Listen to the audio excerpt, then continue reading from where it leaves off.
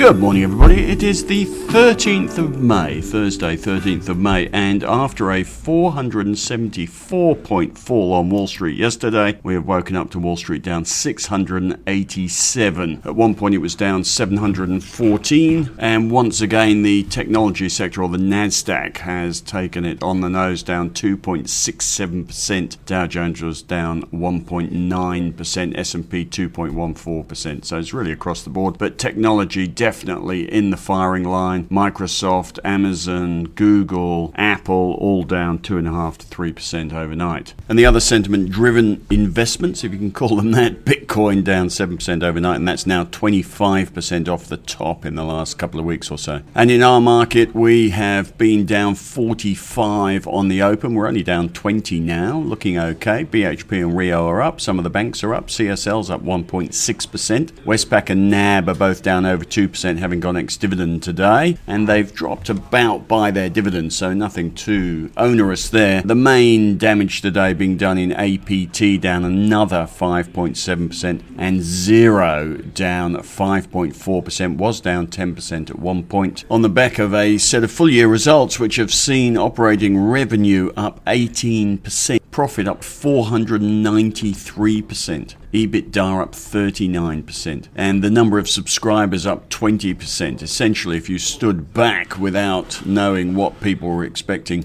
they are a fabulous set of results, but they are slightly below some expectations. They've made 848.8 million New Zealand dollars in the full year, but some expectations were for 853.3 million, which is a tiny bit above what they've made. So I don't see those results as being particularly bad. We'll see what the brokers make of it tomorrow, but I imagine they are going to be telling us to buy it on weakness. One recommendation already out this morning is Morgan Stanley with an overweight recommendation and target price of $140, which is 15% above the current share price of $10.50. We sold Zero yesterday, can you believe it? And we'll be no doubt looking to buy it for the longer term once this sentiment wobble is over. Other news today's iron ore went through $230 a tonne. Orica is down 1.2% on the back of its first half results. GrainCorp is up 7.8% after first half results and an upgrade to full year guidance. And Treasury Wine Estates is up 3% on the back of quite positive earnings guidance. The chart on TWE has been trending down when the rest of the market's been recovering, and it certainly doesn't say buy at the moment. And the other little story just before we move on, having mentioned Bitcoin earlier, Tesla is suspending vehicle purchases using Bitcoin on environmental grounds. They are concerned about the increasing use of fossil fuels for Bitcoin mining. There you go. Right, the main point today is to do with this 4% sell-off in the S&P 500 in the last few days. Since the record highs on Monday, our market's also taking a bit of a turn for the worse, down 2.5% or so. It's not exactly a precipitous sell-off, but it is a sell-off nonetheless. In order to try and quantify that, I've got a little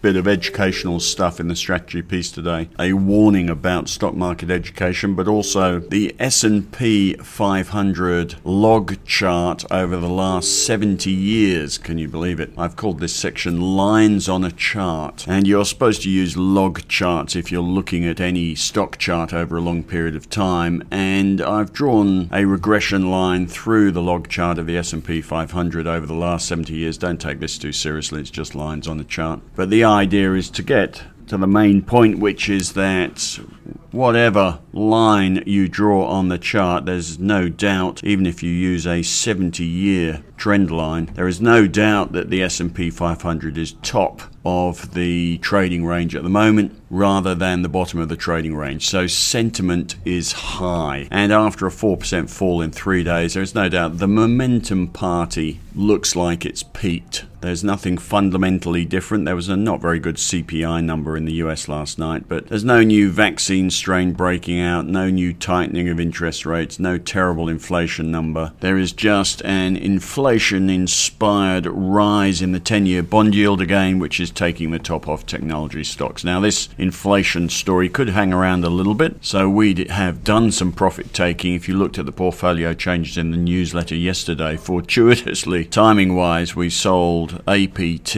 Zero, Technology One, and Zipco, and this morning Netwealth, all of which are at the pointy end of the market on valuations and are vulnerable to a sentiment sell-off. We will happily buy stocks like Zero and APT when we see them bottom, but just for the moment we felt it appropriate to move to what we rather jokingly call DEFCON 4. DEFCON 5 is fully invested bull market. We've been on that ever since November, and now we're DEFCON 4, you might say. That's 10% cashed up, on the alert for something more precipitous, and with our sales yesterday at the pointy end in the technology stocks, we have got 10% cash now in the MT growth portfolio. No biggie. This peaking out is normal stuff. As I say, there's nothing fundamentally wrong. It's not looking precipitous. It could reverse tomorrow, but there's no doubt there's a bit of peaking going on. If we were to wake up to a 5% fall on Wall Street tomorrow, we'd be a lot less surprised than we would have been last week. We'll happily get back in when the bottom appears, but for the moment there's a bit of downside momentum, and we're just going to play this sentiment timing game. I listened to a fund manager on Livewire, was it this morning, who was he talked fabulously about how you can make money out of momentum, but only generally on a short-term basis. And he talked about buying long-term winners, usual sort of fund manager stuff, buying long-term winners based on quality and sustainability. But you can make money out of momentum on a short-term basis. But eventually, which looks like it's happening now, you hit peak momentum, peak sentiment, peak valuation, and the bubble, everything comes to an end. And when it does, all the high risk, high beta, micro cap, small cap concept and loss-making stocks, which have been floated on a bull market and been given the benefit of the doubt, top out. And that's what we think we're seeing now, a bit of a topping out in sentiment. So we've cashed up a little bit. You can read all about that in the strategy piece today and in the portfolio changes section yesterday. Now, a couple of other quick things whilst I was reading Livewire. Nick Griffin at Munro Partners is one of the fund managers you should follow. Go to their website, sign up to their emails. It's a growth fund manager, and he's talking on Livewire about one of the biggest changes in the world that is on its way. He talks about the last 20 years, his funds management career being built on investing in the digitalization of the world. But the next one coming along is climate change. And I know that'll turn a lot of you cold. Oh, really? No one makes money out of climate change. But on the basis that you follow the money, you follow the spending, he's talking about $50 trillion worth, US dollars, $50 trillion worth of money being spent on climate-sensitive initiatives over the next couple of decades. And so far out of climate change, one company that's obvious has emerged, Tesla, but that he thinks is the tip of the iceberg. And interestingly says that some of the companies that will benefit the most are the companies that do quite mundane things like air conditioning, heating and cooling, insulation. He says when BHP decides to put their money where their mouth is and every one of their buildings to be corporately responsible, every one of their buildings has to have a zero carbon footprint, then it's these smaller, simple companies that will seal the business from heating and cooling and insulating pipes and air conditioning. Unfortunately, he says most of the companies in those spaces have a market cap under 50 million, but he talks about a few international companies as well, turbine manufacturers, renewable utilities, electric semiconductors, battery makers, that sort of stuff. Anyway, interesting. Another fund manager, whilst I'm there, talks about his long-term winners. I've put charts of those in the strategy piece today. And another one talks about one of the best ways to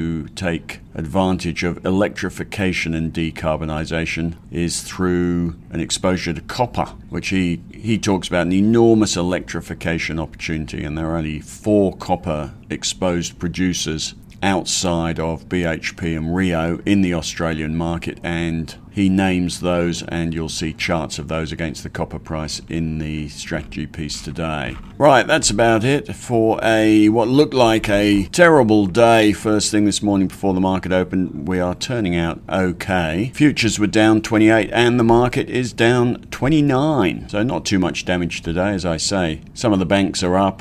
We are also held back by Westpac and NAB. We might be almost unchanged without those two, and BHP and Rio up. So we are surviving. Just some of these technology, few healthcare companies taking it in the neck today as some of the risk comes out of the market. Market goes a bit risk off. As I leave you, Dow futures up 104. This all might turn out to be a storm in a teacup. And rather than precipitous, it all feels a bit quiet and boring today. You have a fabulous day, and I will speak to you soon.